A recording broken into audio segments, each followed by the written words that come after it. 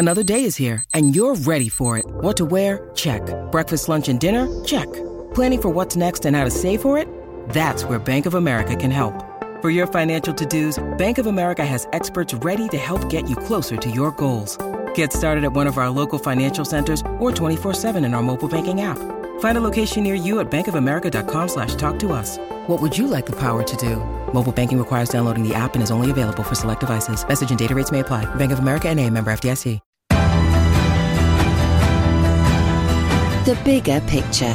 Going behind the headlines of the biggest economic and political stories of the day. This is Simon Rose, and I'm delighted to say I'm joined today for The Bigger Picture by Tim Evans, who's Professor of Business and Political Economy at Middlesex University in London. Tim, we have to start with the story of the day, the week, the month, really, which is Afghanistan. How do we want to look at it? Well, it is, of course, grim, and it is rare that I really come across a news story that is so thoroughly depressing and has really got to me. I mean, it's very rare, as you know, that I would ever, feel depressed in any way. But no, I know you have said time after time. I remember the last time we spoke, you are ever the optimist. You said exactly, but given the images coming from Kabul, and particularly Kabul airport in recent days, I think it has been the level of suffering, the level of pain has just been at times unbearable, and heart goes out to quite frankly everyone involved in that evacuation. But what should our reflections be? Well, I think the first thing is that it's with a degree of irony that I watched in recent days, or I rewatched the films relating to the Soviet Union leaving Afghanistan right at the end of the 1980s. And I have to say, the Soviet withdrawal was much more ordered and seemingly well organized.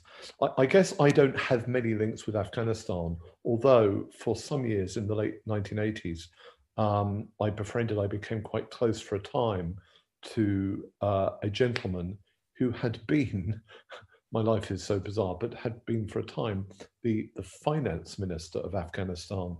And we were on a course together, and I discovered, I was doing my master's just about to start my PhD at London School of Economics, and this gentleman had studied at LSE, and so we spent quite some time discussing the sociologist Max Weber.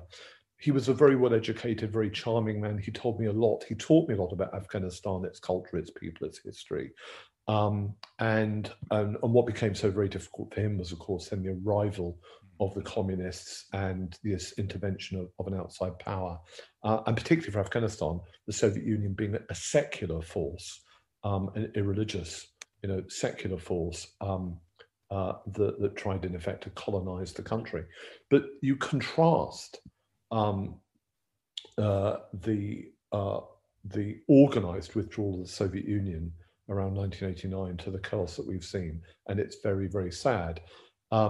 Of course, the negotiations between the Taliban and the United States have taken place in Doha, in Qatar, and I think that often in these international negotiations, what goes on outside the negotiating room is as important as what goes on on the inside and what is concluded.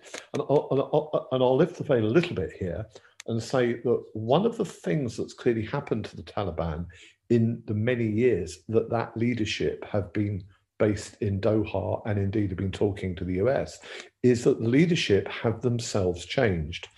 10 or 20 years ago, that leadership would not have ever watched television or used lots of the technology that we all use today, things like mobile phones.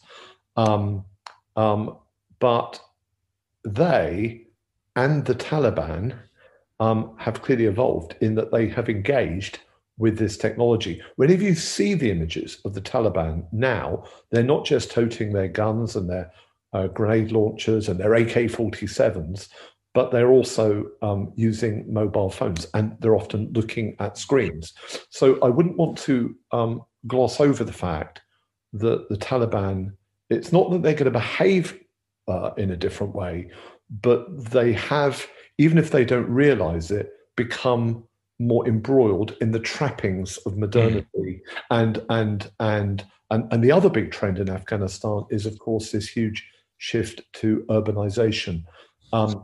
Kabul is a completely different city, not just by design, but by scale from what it was 20 years. And a huge proportion of the Afghan population are now educated. They live in urban areas, and a huge proportion of the country's population have lived in Kabul. And often the division between the urban with the economy that it brings, the psychology, the sort of cosmopolitanism and the liberalism that often urban populations engender, that I think is a strong shift.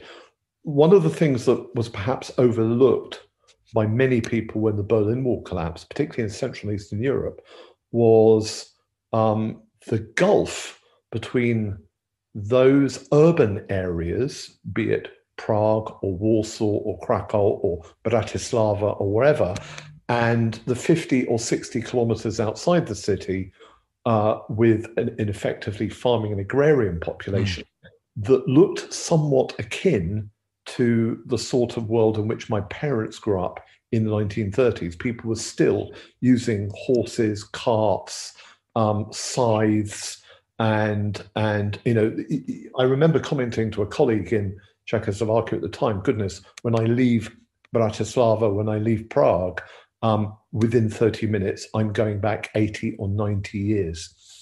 And I think that there are parts of Afghanistan that have been propelled forward many decades in a very short period of time, and that many elements of the Taliban are a lot less agrarian and a lot less rural than they were 20 years ago. So where this is building me up to it too is, whilst no doubt the Taliban will be brutal and warlordery, I would imagine, will break out across many parts of the country. I don't think that we should just assume that the Taliban are unchanged, that Afghanistan is unchanged, or that this is going to be simply a walkover for their forms of brutality.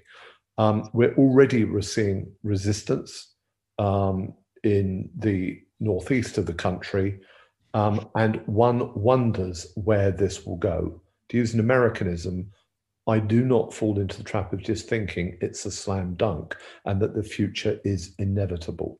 I think these things can turn out to be less predictable than many so-called experts assume. One of the things, I suppose, that surprised everybody was the utter chaos. You've already said that compared to the Soviet withdrawal, that was much better ordered. I mean, everybody knew that the Americans were going to withdraw. Why was it so chaotic in the end? We expect the military to be very well planned for these sort of things. Yes, I think it is because the Russians pulled out quite rapidly. But part of their agreement with the then Mujahideen was not just they would pull out, but part of their agreement was the nature by which, or the battle order, as it were, in which they would pull out. And I'm not convinced. I simply don't know if part of the agreement that was negotiated between the US and the Taliban in Doha included the withdrawal. Donald Trump was always, of course, famed for telling us that he was a brilliant deal maker. But as anyone knows, often with deals, there are headlines and then there's small print. And I'm not convinced that that Donald Trump included in the small print or assured that detail around the transition in a way that I think the Russians did in 1989, and in there lies a tale.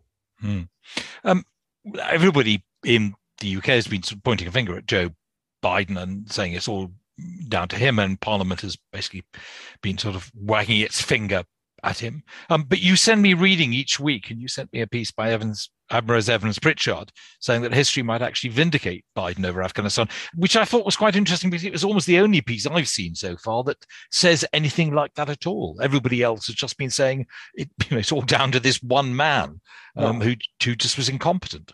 Well, I included that article because he starts the piece by saying, I don't necessarily believe in what I'm going to write, but for the sake of discourse and good argumentation, because no one else has written the logic, I'm going to write it. So it was heavily caveated. But yes, he sort of reminds us, doesn't he, that when the US pulled out of Vietnam in 1975, remember, that was a period where the US and the West was dogged by the oil crisis, and also high levels of inflation. This was a period in the mid-70s when Britain was shortly to go off to the International Monetary Fund because, in effect, it became insolvent. There were an awful lot of problems, but it appeared that Vietnam was just not a military catastrophe, that sort of US and Western hegemony in some way had been undermined. Yet, what happened? Well, at the end of the decade, you saw the rise of Margaret Thatcher in the US in the very early 80s, the rise of Ronald Reagan, the US and NATO starting to increase expenditure on its weapons systems. The information society was born, personal computers, financial services took off, wealth was created, arguably. And by the end of the 80s, it wasn't US hegemony that had collapsed. Actually, it was the Soviet bloc that was in trouble. And really, by Ambrose Evans-Pritchard, it makes a similar case. And if you want to distill what he wrote, he basically says that whatever sort of disaster this might be for NATO and the US, and however much short-term pain, we cannot predict what this will lead to. Will it really aid the Chinese project of Belt and Road, or actually will this be deeply problematic for the Chinese? To what extent will the Taliban intellectually threaten, and therefore threaten the security of the other stans to their north, and potentially, inveigle some of their outreach into the Caucasus and, go on causing Russia problems? What sort of numbers of refugee are we going to see pour across the Afghan border into Iran? What pressures is that going to put Tehran under? The point that Ambrose Evans-Pritchard is making is that there are so many complex parts to this Swiss watch movement that you only need, a little bit of dirt in one flywheel, and things will, springs will fly out or go in unpredictable directions. And he's sort of saying that it's that unpredictability that Biden is tapping into, that he's causing, an inflection point, a pivot point that's throwing some cards up in the air. And you can sort of understand it, can't you? Because the US has been spending an ocean of money each year in Afghanistan. Trillions of US dollars have been spent on the project. And for all the misgivings we may all have about the way the US has led this pullout and negotiated it, it may be that others in the region, like Russia, China, and Iran, find this, it turns out to be problematic for them. Yes. Rudyard Kipling's great game goes on, and that it might be a time for the West and for NATO to regroup, reflect, and then move forward in the 2030s in unexpected ways. Thank you, Tim. Okay, time for us to change topic. Sharing ideas about money. This is Share Radio.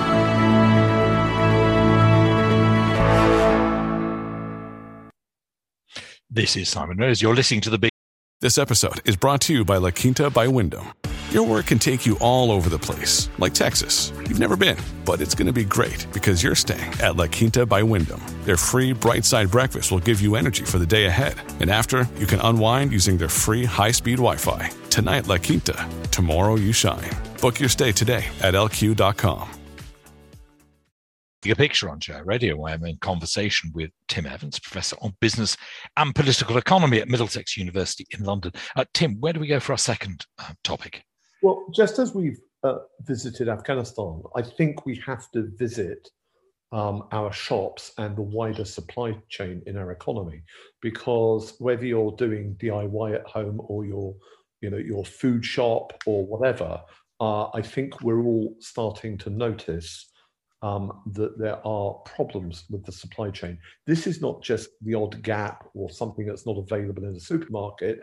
It's not just increasing the exorbitant prices, vis-a-vis building materials, whether it's steel or wood, but it's bleeding out. There are problems that are bleeding out into major high street brands. So we're reading, in some of the press, no milkshakes at McDonald's or problems with chicken at Nando's, or M&S hasn't got pastries. And of course, the people who were hostile to Brexit are saying it's Brexit. Road hauliers are saying it's a lack of drivers. And lots of people are putting their hat into the ring to make all kinds of judgments. And I'm quite interested in something quite old-fashioned, which is called ground truth. So I'm quite interested in what is actually going on. And the first thing is that there is no simple answer. I think that as central banks have printed lots of money and governments have been going on spending sprees with what we like to call in Britain shovel-ready projects, and I'm thinking particularly the vast sums of money that Biden is spending on the US economy and on things like infrastructure. When you have lots and lots of different governments around the world that are starting to encourage shovel-ready projects and spend money on infrastructure, do not be surprised if the cost of things like steel and wood and cement and all the sort of raw ingredients start to rise. So that's one thing. Secondly, clearly, lots and lots of people who were lorry drivers in this country have gone back to countries like Poland and Romania and Bulgaria. But they didn't just go back because of Brexit. I think many of them went back because of the pandemic.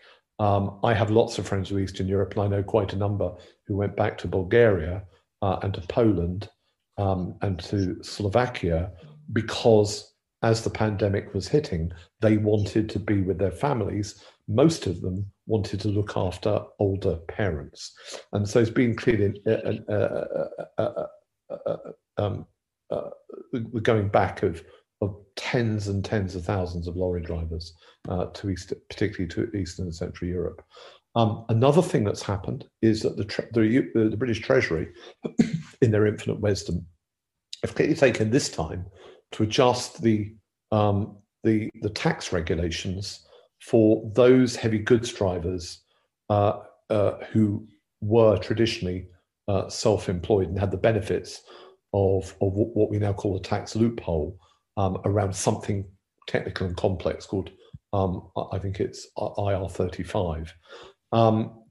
And this has meant that a lot of lorry drivers have found that they're paying much more tax. And so some of them have decided clearly that it's no longer to their benefit, or that this might be the moment to retire. And I think another factor is that many young people go to universities now in a way that they didn't 20 years ago. And that actually one of the mistakes we've made is we do not understand, we do not think of HGV driving as quite a specialized skill. It is not just that they're driving an enormous vehicle. There's an awful lot about logistics that have to be learnt. There's an awful lot of skill in keeping, trucks going, making sure they get to the right place at the right time, that they're loaded in the correct way, that you're working with people in other parts of the logistics chain. There are an awful lot of issues here. And because at the moment they're not regarded, therefore, as being highly skilled, they don't reap the rewards or have some of the benefits that other so-called highly skilled employees or workers do. So it's a pretty mixed bag. It is partly to do, I think, with this global drive to support economies and to use vast resources and infrastructure. It's to do with tax regulations. It's to do with many people going back to be with their families for pandemic. There are some connections clearly with Brexit, but there is no one simple thing. Yes. You, again, as with all the things we talk about, sent me some reading beforehand. And many of those things cannot be changed in the short term. But the ability to allow lorry drivers to be classed as skilled workers, which means they can get visas to actually work here, that can change. I mean, one of the pieces I've read, Richard Walker, who's the managing director of Iceland, said he thinks it's criminal that you can't get drivers eligible visas, but you can have visiting ballerinas and concert pianists. Now, many people would argue we do want those as well. But clearly, when you've actually got a problem bringing food to supermarket shelves, that is something that needs looking at very quickly. Do you get an impression that the government is likely to actually assuage the situation by changing that and making lorry drivers skilled workers? Well, just as entrepreneurs and capitalists are greedy, profit-motivated creatures, so let's never forget, in a democracy, politicians are vote-hungry creatures. They rapaciously seek good ratings in opinion polls, and they like to win elections. So yes, I do think that minds will be focused quickly on this, and policy has changed. And you've mentioned the piece around the classification of skilled workers. I also think that IR35 could be reformed, and that the Treasury could make sure that there are indeed financial incentives for people to go into HGV driving. I mean, one of the interesting things around this seems to be that there are major road haulage brands out there who are paying some of their highly skilled drivers 13 or 14 pounds a year ago, but now per hour. But now there are other reports that these monies are nudging 17 or indeed 18 pounds an hour. Let's not forget, lots of these drivers do long hours. Although their hours are ultimately regulated, they often find themselves stuck in traffic, and it is not unusual for an HGV driver to do something around the 75-hour a week mark. Now, they can earn really good money for that, £1,500 or more, and with rising, with hourly rates going up almost by the month. HGV drivers can easily earn £1,500 a month if they put in the hours. And I think that's likely to grow, because of course at the end of the day, economics of this are simple. If the demand is there, eventually a market will encourage supply. And indeed, you get a supermarket boss complaining, but of course I've seen another article saying one of the reasons this is a problem is because supermarkets have been driving down prices for the years. People have not been able to actually pay lorry drivers a reasonable amount. The haulier firms are on wafer-thin margins, and that the supermarkets themselves are in some way to blame. Exactly, and I think that's reality. And of course, supermarkets have done particularly well over the last 2 years. Their results have been astonishing, but they've lost they haven't kept their eye on the ball. And And so I think what will happen, providing the British government moves, providing the Treasury also puts those incentives in place, I think that you'll find that the market is going to force everyone in the broader supply chain to recognize the valuable contribution that these skilled workers make. I mean, let's be clear, electricians, plumbers, many other skilled parts of the workforce have done pretty well over the last 10 or 20 years, but it's obvious that the remuneration has not kept pace in the world of road haulage. And I'm afraid one of the beauties about the market is that not only does it mediate the desires of suppliers with the subjective desires of millions of economic agents that no one central authority can know, but it uses the language of price to inform and educate. And I think we're all, with some of the gaps in the supply chain, getting a rude and swift awakening. What will happen is that if the government does its job, those supermarkets and many other businesses will have to pay, they were going to have to discover a rate of pay that will entice and incentivize people to come in to do those jobs. It could be that only when you're paying 19, 20, 21, 22 pounds per hour to do what is quite a technical and skilled and difficult job that involves a lot of hard work, often getting up early and long hours, that the market will clear the problem. Yes, I think we're gonna see some inflation in this area. Well, I was about to say this is going to be another inflationary pressure, something we've talked about quite a bit already, and I know that we'll continue to do so. But let us switch to our final topic. Sharing ideas about money. This is Share Radio.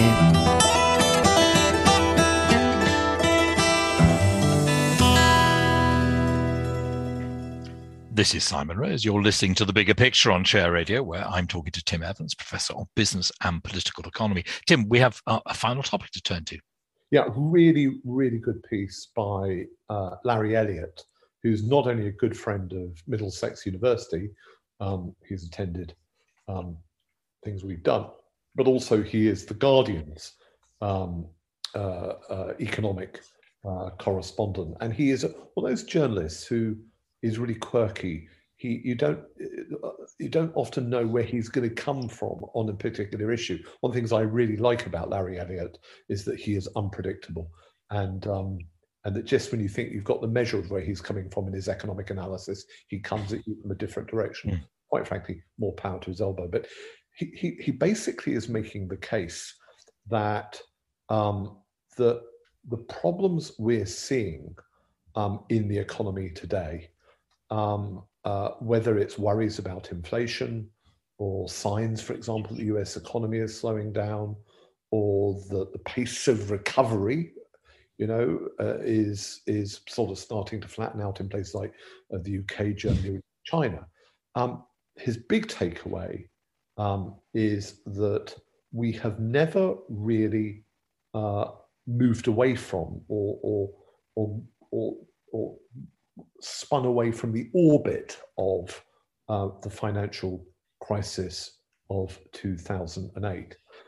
I was recently with a politician who said that he thought that the financial crisis was long behind us. And I was surprised by that, given that, rather like Larry Elliott, I don't think we've ever got to grips with a lot of the underlying institutional and architectural problems relating to that crisis.